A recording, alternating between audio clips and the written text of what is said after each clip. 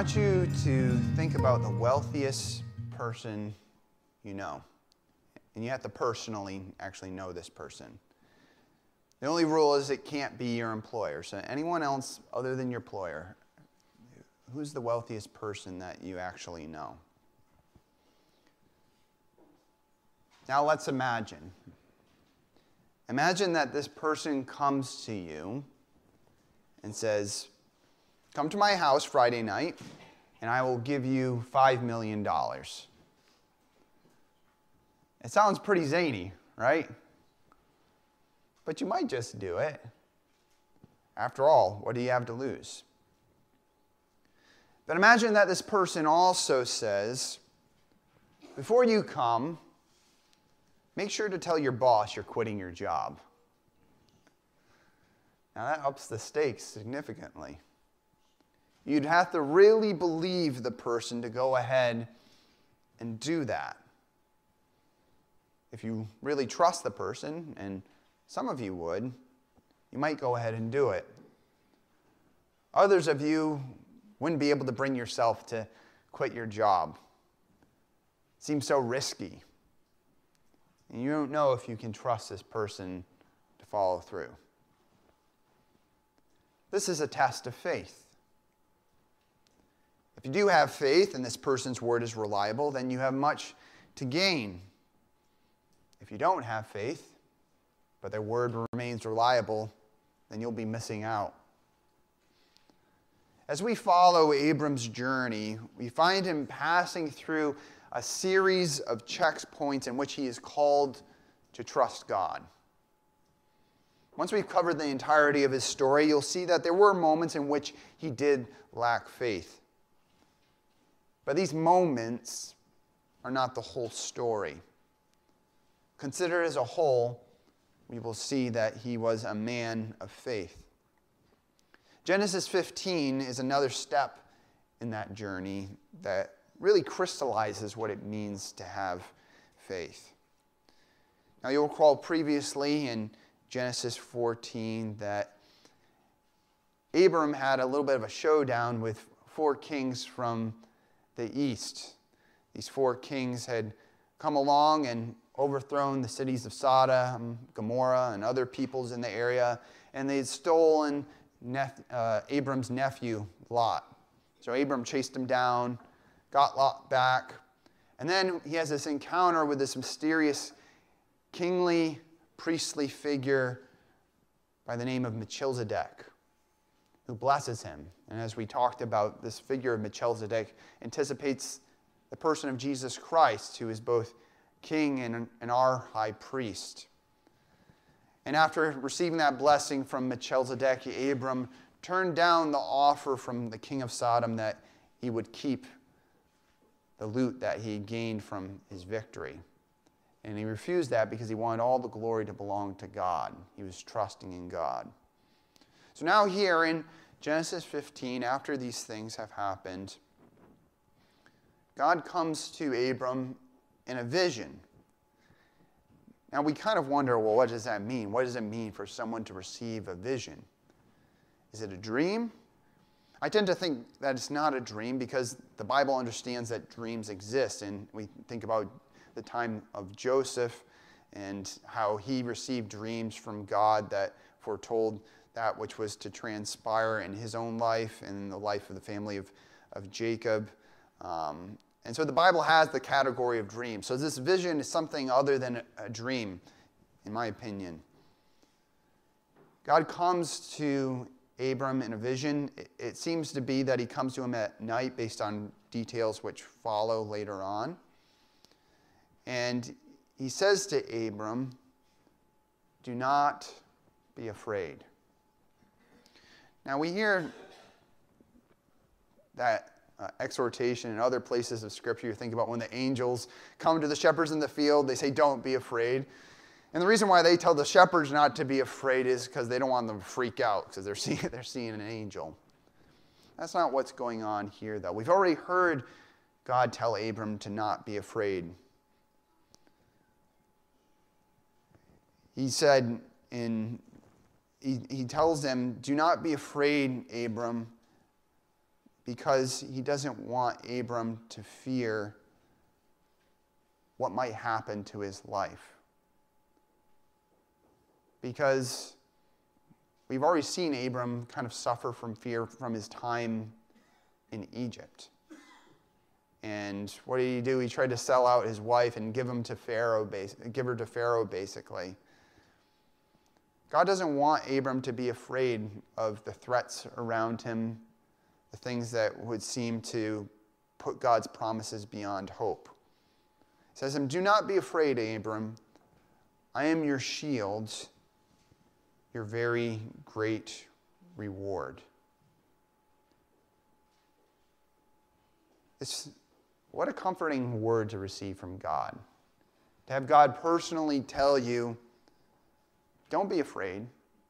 I am your shield, your very great reward. Meaning that every blessing that you could possibly hope to receive is found in God.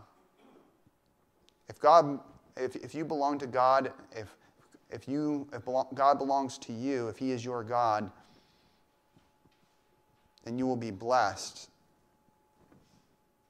That's a great promise to have.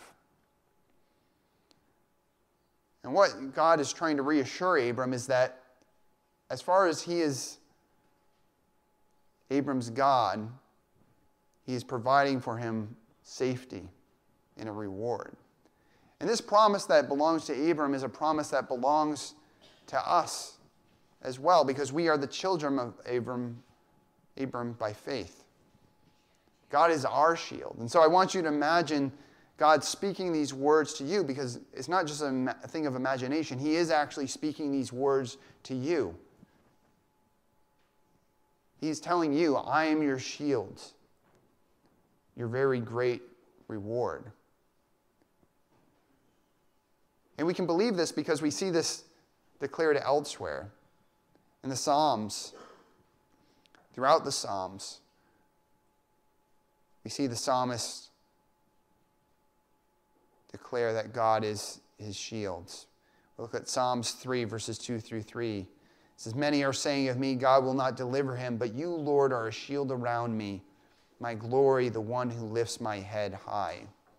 And Psalm 18, "The Lord is my rock, my fortress, and my deliverer. My God is my rock in whom I take refuge, my shield and the horn of my salvation, my stronghold." And Psalm 84, "For the Lord God is a sun and shield. The Lord bestows favor and honor. No good thing does he withhold from those whose walk is blameless." In Psalm 119, "You are my refuge, my shield. I have put my hope in your word."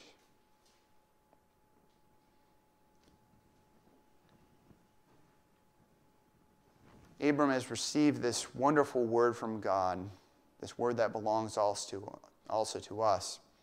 But as we see in these opening verses of this chapter, Abram doesn't just respond with, "Oh, great." Rather, he expresses some of his concerns. And in expressing those concerns, he is not so much doubting as he is pressing into his belief and faith in God and just seeking to understand how it is that God will deliver on his promises. In chapter 14, of course, Melchizedek had blessed Abram. In chapter 13, God had told Abram that his offspring would be as numerous as the dust is. And in chapter 12, he had told him that he would become a great nation. But what Abram wants to know is how. How can this happen? Because he remains childless. And if he has no child, it seems that these promises cannot come to pass. What Abram desires is the complete blessing of God, not a second-hand blessing, which would be the case if his estate, if everything that he has was just left to a servant of his household, whom he names as Eleazar of Damascus. And this was a common practice at that time. If you don't have someone who's to be your heir, you leave it to someone in your household. They take care of your affairs. They make sure that you receive a proper burial. It's just an effort to try to make the best of the situation. But Abram's believing for something more than this. He doesn't want just to make best of the situation. He wants the full promise of God. And God does not begrudge him for this. In verse 4, God responds to him. He says, "This man will not be your heir," talking about Eleazar, "but a son who is your own flesh and blood will be your heir." He took him outside and said, "Look up at the sky and count the stars, if indeed you can count them." Then he said to him, "So shall your offspring be." Abram believed the Lord, and he credited it to him as righteousness. So God gives Abram reassurance that his heir will in fact be of his own flesh and blood, that his line will in fact be continued. But as we will see as we go along in the story of Abram, this is going to continue to be a kind of a point of frustration because God doesn't fulfill this promise the next day. Rather, Abram's got to wait 25 years until this promise will come to pass. And you can imagine waiting over that time, your faith might be tested. And Abram's faith certainly was tested. But God gives him a reminder to help him keep the faith. You think about how God put a rainbow in the sky as a sign of his covenant with Noah and the world, that he would never destroy the world again by a deluge. In a similar way, God points out the stars to Abram as a sign to him. He says, "Count the stars if you can." That's how many your offspring's going to be.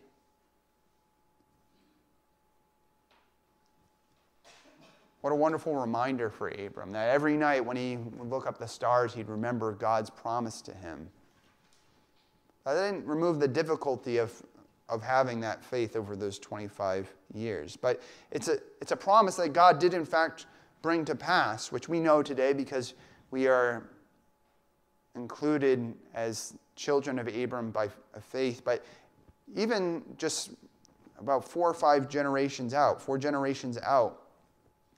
when Moses was leading the children of Israel into the promised land, in Deuteronomy 10:22, it says, "Your ancestors who went down into Egypt were 70 in all, and now the Lord your God has made you as numerous as the stars in the sky." So wherever you see when it's making a reference to the stars in the sky in the Old Testament, it's referring back to this promise that God made to Abram right here. When God told Abram this, it says that Abram believed the Lord. And God's response to Abram's belief, his faith, is that he credited it to him as righteousness. What does that mean? Credited to him as righteousness. What does righteousness mean? Well, to be righteous could also be understood as being just. And in fact, when you're getting down to the Hebrew word, it's zedek, and it can be translated either way, as righteous or as just. We can understand it as being cast as just because if you're a righteous person, then you're doing everything that you should unto God that you ought to do, and you're doing everything unto others as you ought to do. You're giving everyone that which they deserve, to God and to your fellow man. And insofar as a person is righteous, they are blessed. God's righteousness, this righteousness and God's blessings go hand in hand. And so if you're someone who is blessed, which God says that he's going to bless Abram, then he must be someone who is righteous, someone who's been doing what's right.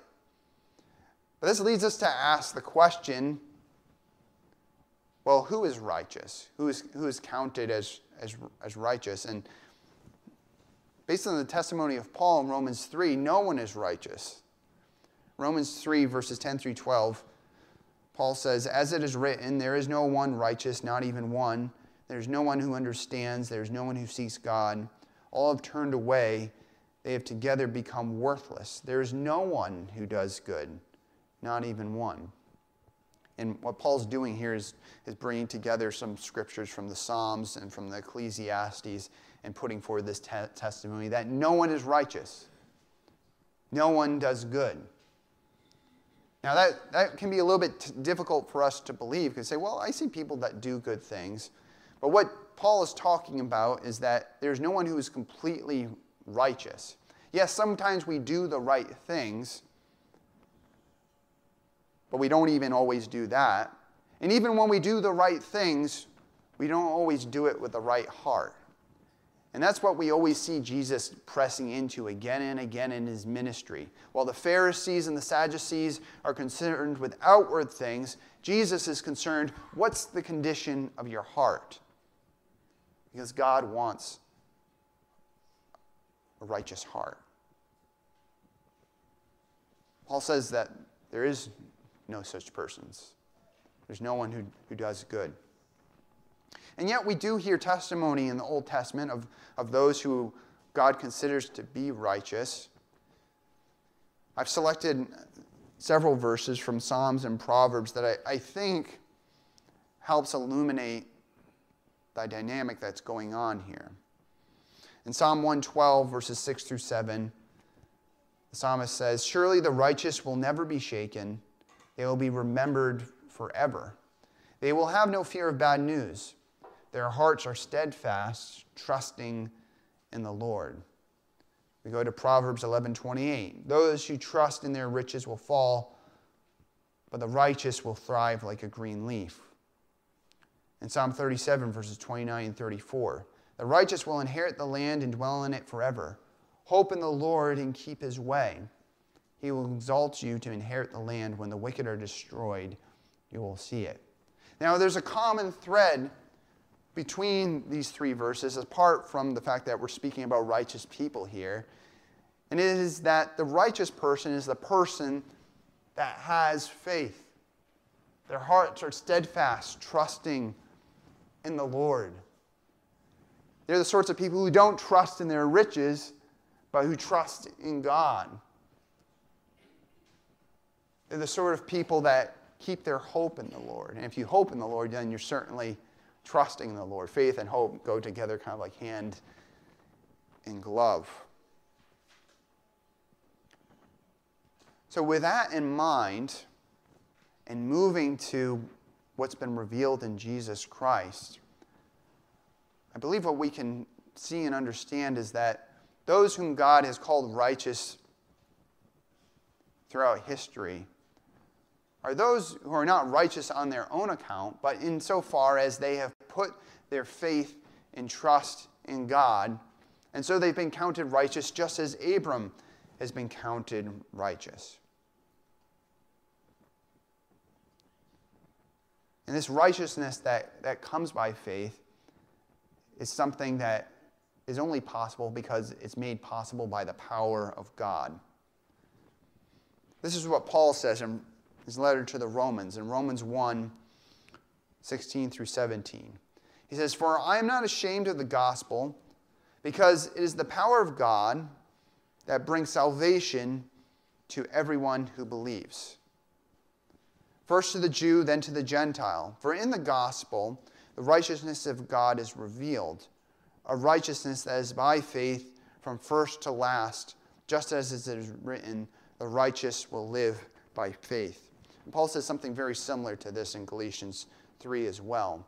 But the thing to notice here is that in speaking about faith and belief, the salvation that comes by just believing by faith is something that is accomplished by the power of God. And so if righteousness comes by faith, then righteousness itself might be something that is accomplished by the power of God. So stick that in your mind. Righteousness is something that is accomplished by the power of God. Now, Paul says that the righteous will live by faith, and what he's quoting here is Habakkuk 2:4, where it says, "See, the enemy is puffed up, his desires are not upright, but the righteous person will live by his faith." faithfulness. That's interesting. I've seen in various translations, it can be translated either as faith or faithfulness. I think using that word faithfulness helps kind of capture what we mean when we're talking about faith. Because when we're talking about faith, we're not talking about mere mental assent. The faith that God desires, the faith that gets credited as righteousness, is a faith that acts out. Faith is not the absence of righteous deeds. Genuine faith acts. And this is what James attests to in James 2, 24 through 26.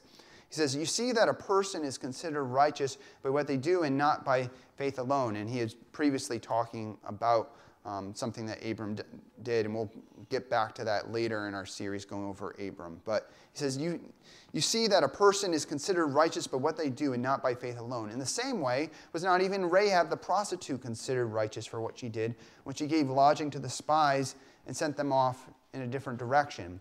As the body without the spirit is dead, so faith without deeds is death. What James is saying here is that if faith does not manifest itself in action, then really it's not faith at all. It's just dead. It's like you and I.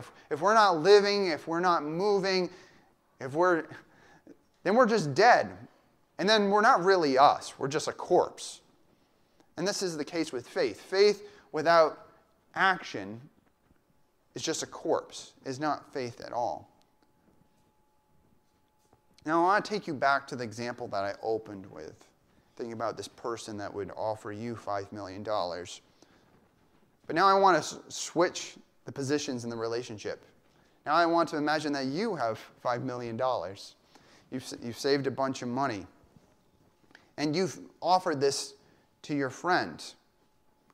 Now, imagine this person comes to you on Friday night and says, "All right, I've showed up on Friday night. Now give me what I deserve." Well, you kind of say, "Whoa, buddy, what are you talking about here? You don't deserve this money. This is money that I've worked for, that I myself have saved up. One doesn't earn $5 million just by going over someone's house on a Friday night. I mean, if that was the case, I'm going to everyone's house on Friday night." No. They don't deserve the $5 million. But you share it with them only because they've responded with faith. If they don't show up, they can't get the $5 million, but they have not earned it just by showing up. It remains a gift. I think this helps us understand the nature of faith in this way, that we should understand that faith itself is not what saves us. It's not so uncommon that people in our society might call people and say, "Oh, keep the faith. I'm a person that believes and just has faith." Just having faith itself isn't going to do you any good. I could have faith that someone's going to give me $1 million, but just because I believe that doesn't mean that they can actually give it. If I went to any of you and said, "I have faith you're going to give me $5 million, that's not going to make a lick of difference because you don't have the resources to just give me that. The faith does not produce $5 million. That money, in the case of righteousness, when we're thinking about righteousness, must come from somewhere else. In this case, it comes from God. It comes by the power of God. And now taking this, that this righteousness is not something that is accounted on the basis of our faith, but it's something that comes by the power of God. We can now tie this together with the blessings that God has promised Abram. Paul ties this together. In Galatians 3, verses 5 through 9, Paul says, So again I ask, does God give you his Spirit and work miracles among you by the works of the law, or by your believing what you heard? And the reason why Paul is saying this is because the Galatians were beginning to get into not depending on righteousness that comes by faith, but by their own works. He says, so also Abram believed God, and it was credited to him as righteousness. Understand then that those who have faith are children of Abram. Scripture foresaw that God would justify the Gentiles by faith and announce the gospel in advance to Abraham. All nations will be blessed through you. So those who rely on faith are blessed along with Abraham, the man of faith. The reason why that we have a share in the blessings of Abraham is because God promised that he would bless the world through Abraham. But notice what Paul is saying here is that the way in which we get access to those blessings, and it really goes hand in hand with those blessings, is that by faith we can be accredited as righteous, just as Abraham was. Paul continues with this kind of thinking in his letter to the Romans in Romans 4, verses 16 through 17 and 20 through 25. He says, therefore the promise comes by faith, so that it may be by grace and may be guaranteed to all of Abram's offspring, not only to those who are of the law, but also to those who have the faith of Abraham. He is the father of us all. As it is written, I have made you a father of many nations. He is our father in the sight of God, in whom he believed, the God who gives life to the dead and calls into being things that were not. So again, God's intent all along was that the children of Abraham would be those who would be counted by faith, not by mere blood, because if it was by mere blood, then the whole world could not be blessed in the way that God had in fact promised. Because if it's just based on blood, then the rest of humanity is just cursed to destruction. Continuing in verses 20 through 25, Paul says, yet Abram did not waver through unbelief regarding the promise of God, but was strengthened in his faith and gave glory to God, being fully persuaded that God had the power to do what he had promised. This is why it was credited to him as righteousness. The words it was credited to him were not written for him alone, but also for us, to whom God will credit righteousness, for us who believe in him who raised Jesus our Lord from the dead. He was delivered over to death for our sins and was raised to life for our justification. So Abram believed that God could deliver on his promises, and so because of that, he was accounted righteous. But those blessings, the promise that God had given him, included the sending of Christ and the joining of the Gentiles to the family of Abraham. And that only comes through Jesus Christ. And what Paul is saying here is that by faith and trust in Jesus Christ, we can be accredited as righteous. And there's something critical here in that it's Jesus who actually makes this possible. He is the one that provides the righteousness which is not our own. Paul says he was delivered over to death for our sins and was raised to life for our justification.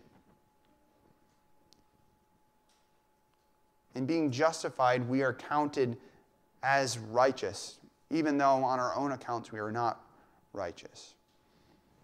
Now, I've created a little bit of a list here to kind of help break down logically everything that we've been saying here, because it's easy to kind of get the wires crossed and to start losing track.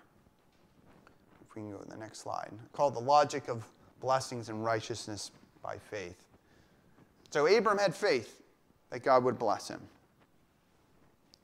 God credits Abram as righteous because he believes God's promise to bless him.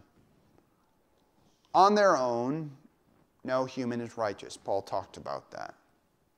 If no human is righteous on their own, then the righteousness God credits to the response of faith is a separate righteousness. It's like you believing and trusting someone who has the $5 million to give it to you. You don't just produce the $5 million on your own. It has to come from somewhere else.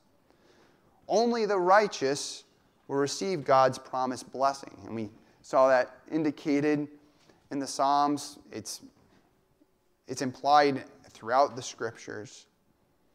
If only the righteous will receive God's promised blessing, then faith in God's promise includes the belief that God can make persons righteous through faith. Because it's only those who are righteous who receive these blessings. And it's God who makes righteous, just as he accounted Abram as righteous, just for his own belief. If God has promised to make persons righteous through faith, and this righteousness is not their own, then God must provide and produce this righteousness.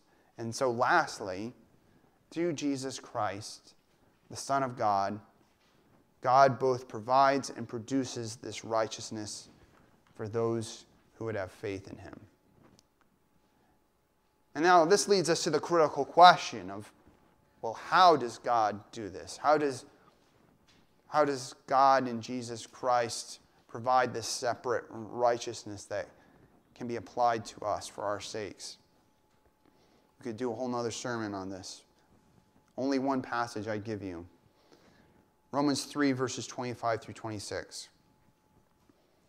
Paul says, God presented Christ as a sacrifice of atonement through the shedding of his blood. This is how God justifies us. Jesus is perfectly righteous, and he offers his life as a ransom unto God. And the nature of Christ's life is not only is it perfect, but it also is powerful. It has the power to restore creation. It has the power to restore those who would be covered by him. And so Jesus is a cleansing, restoring ransom. He makes amends. We think about, how do you make things right between two people? Either you have to make amends or that person is punished.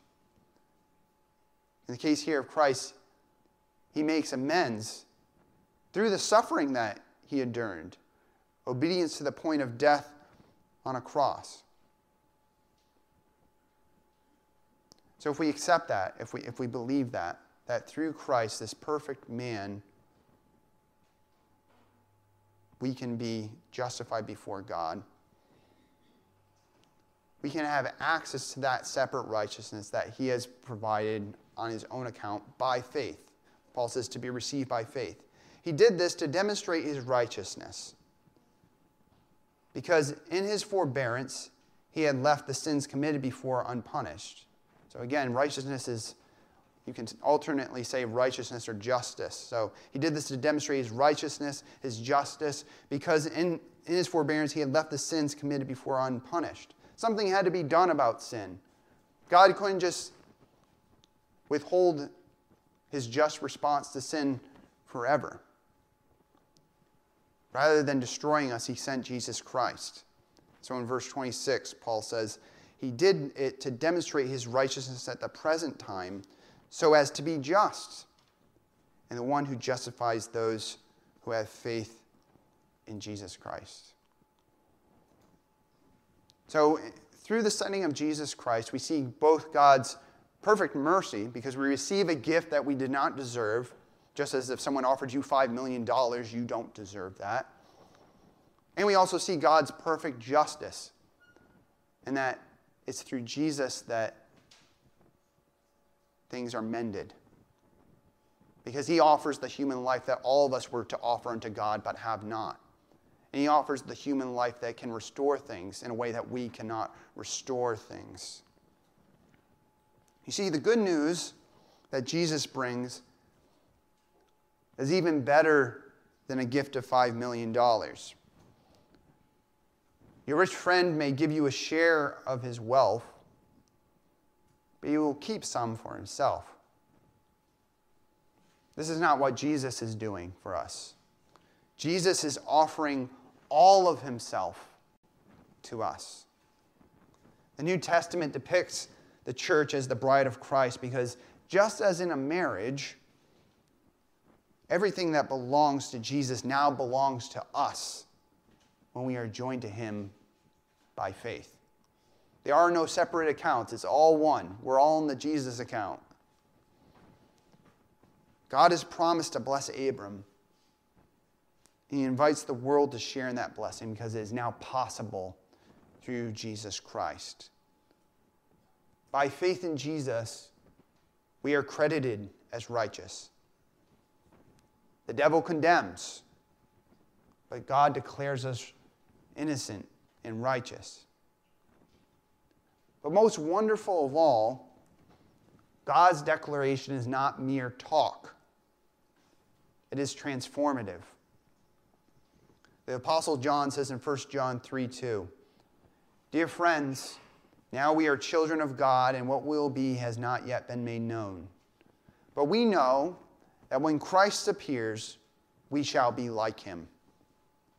We shall be like him, for we shall see him as he is." Already, today, we are the children of God because of Jesus.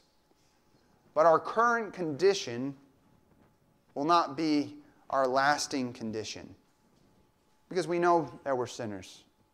We know that we mess up. But you and I will be made like Jesus in every way. What a promise. What a blessing. Whispered in Abram's day and now proclaimed to the world. It is your promise, your blessing, if you believe that God is your shields and your very great reward. Let us pray.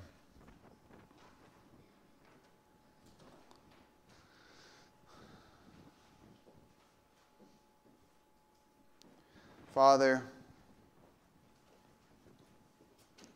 we thank you for giving us what we do not deserve. Abram did not deserve the blessings that you gave him. He didn't deserve to be counted as righteous just by mere faith, Father. But both these blessings and these righteousness you gave to him as a gift. And you've done this, Father, because it's possible. Because you've sent your Son into the world. Father, give us faith so that we may share in those blessings and that righteousness. That we would believe in Jesus Christ.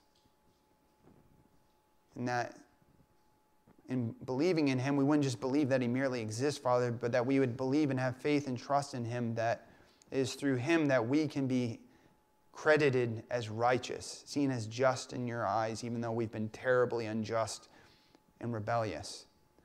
That because of Jesus, Father, we believe that we can have a share in those blessings because of what he's done, not what we have done. Give us faith, Father, to believe that this is true, even though we do not see these things, even as Abram did not see all of your promises in his own time. Father, we look forward to the day of Christ's return when these full blessings will be revealed, when we will inherit the earth as the children of Abraham, and when we will be made completely righteous, not because of us, not because of anything that we've done, but because of Jesus Christ. And you will make us like him, Father. We give you praise for this. Set our hope in this, Father, we pray. In the name of Jesus Christ, our Lord. Amen.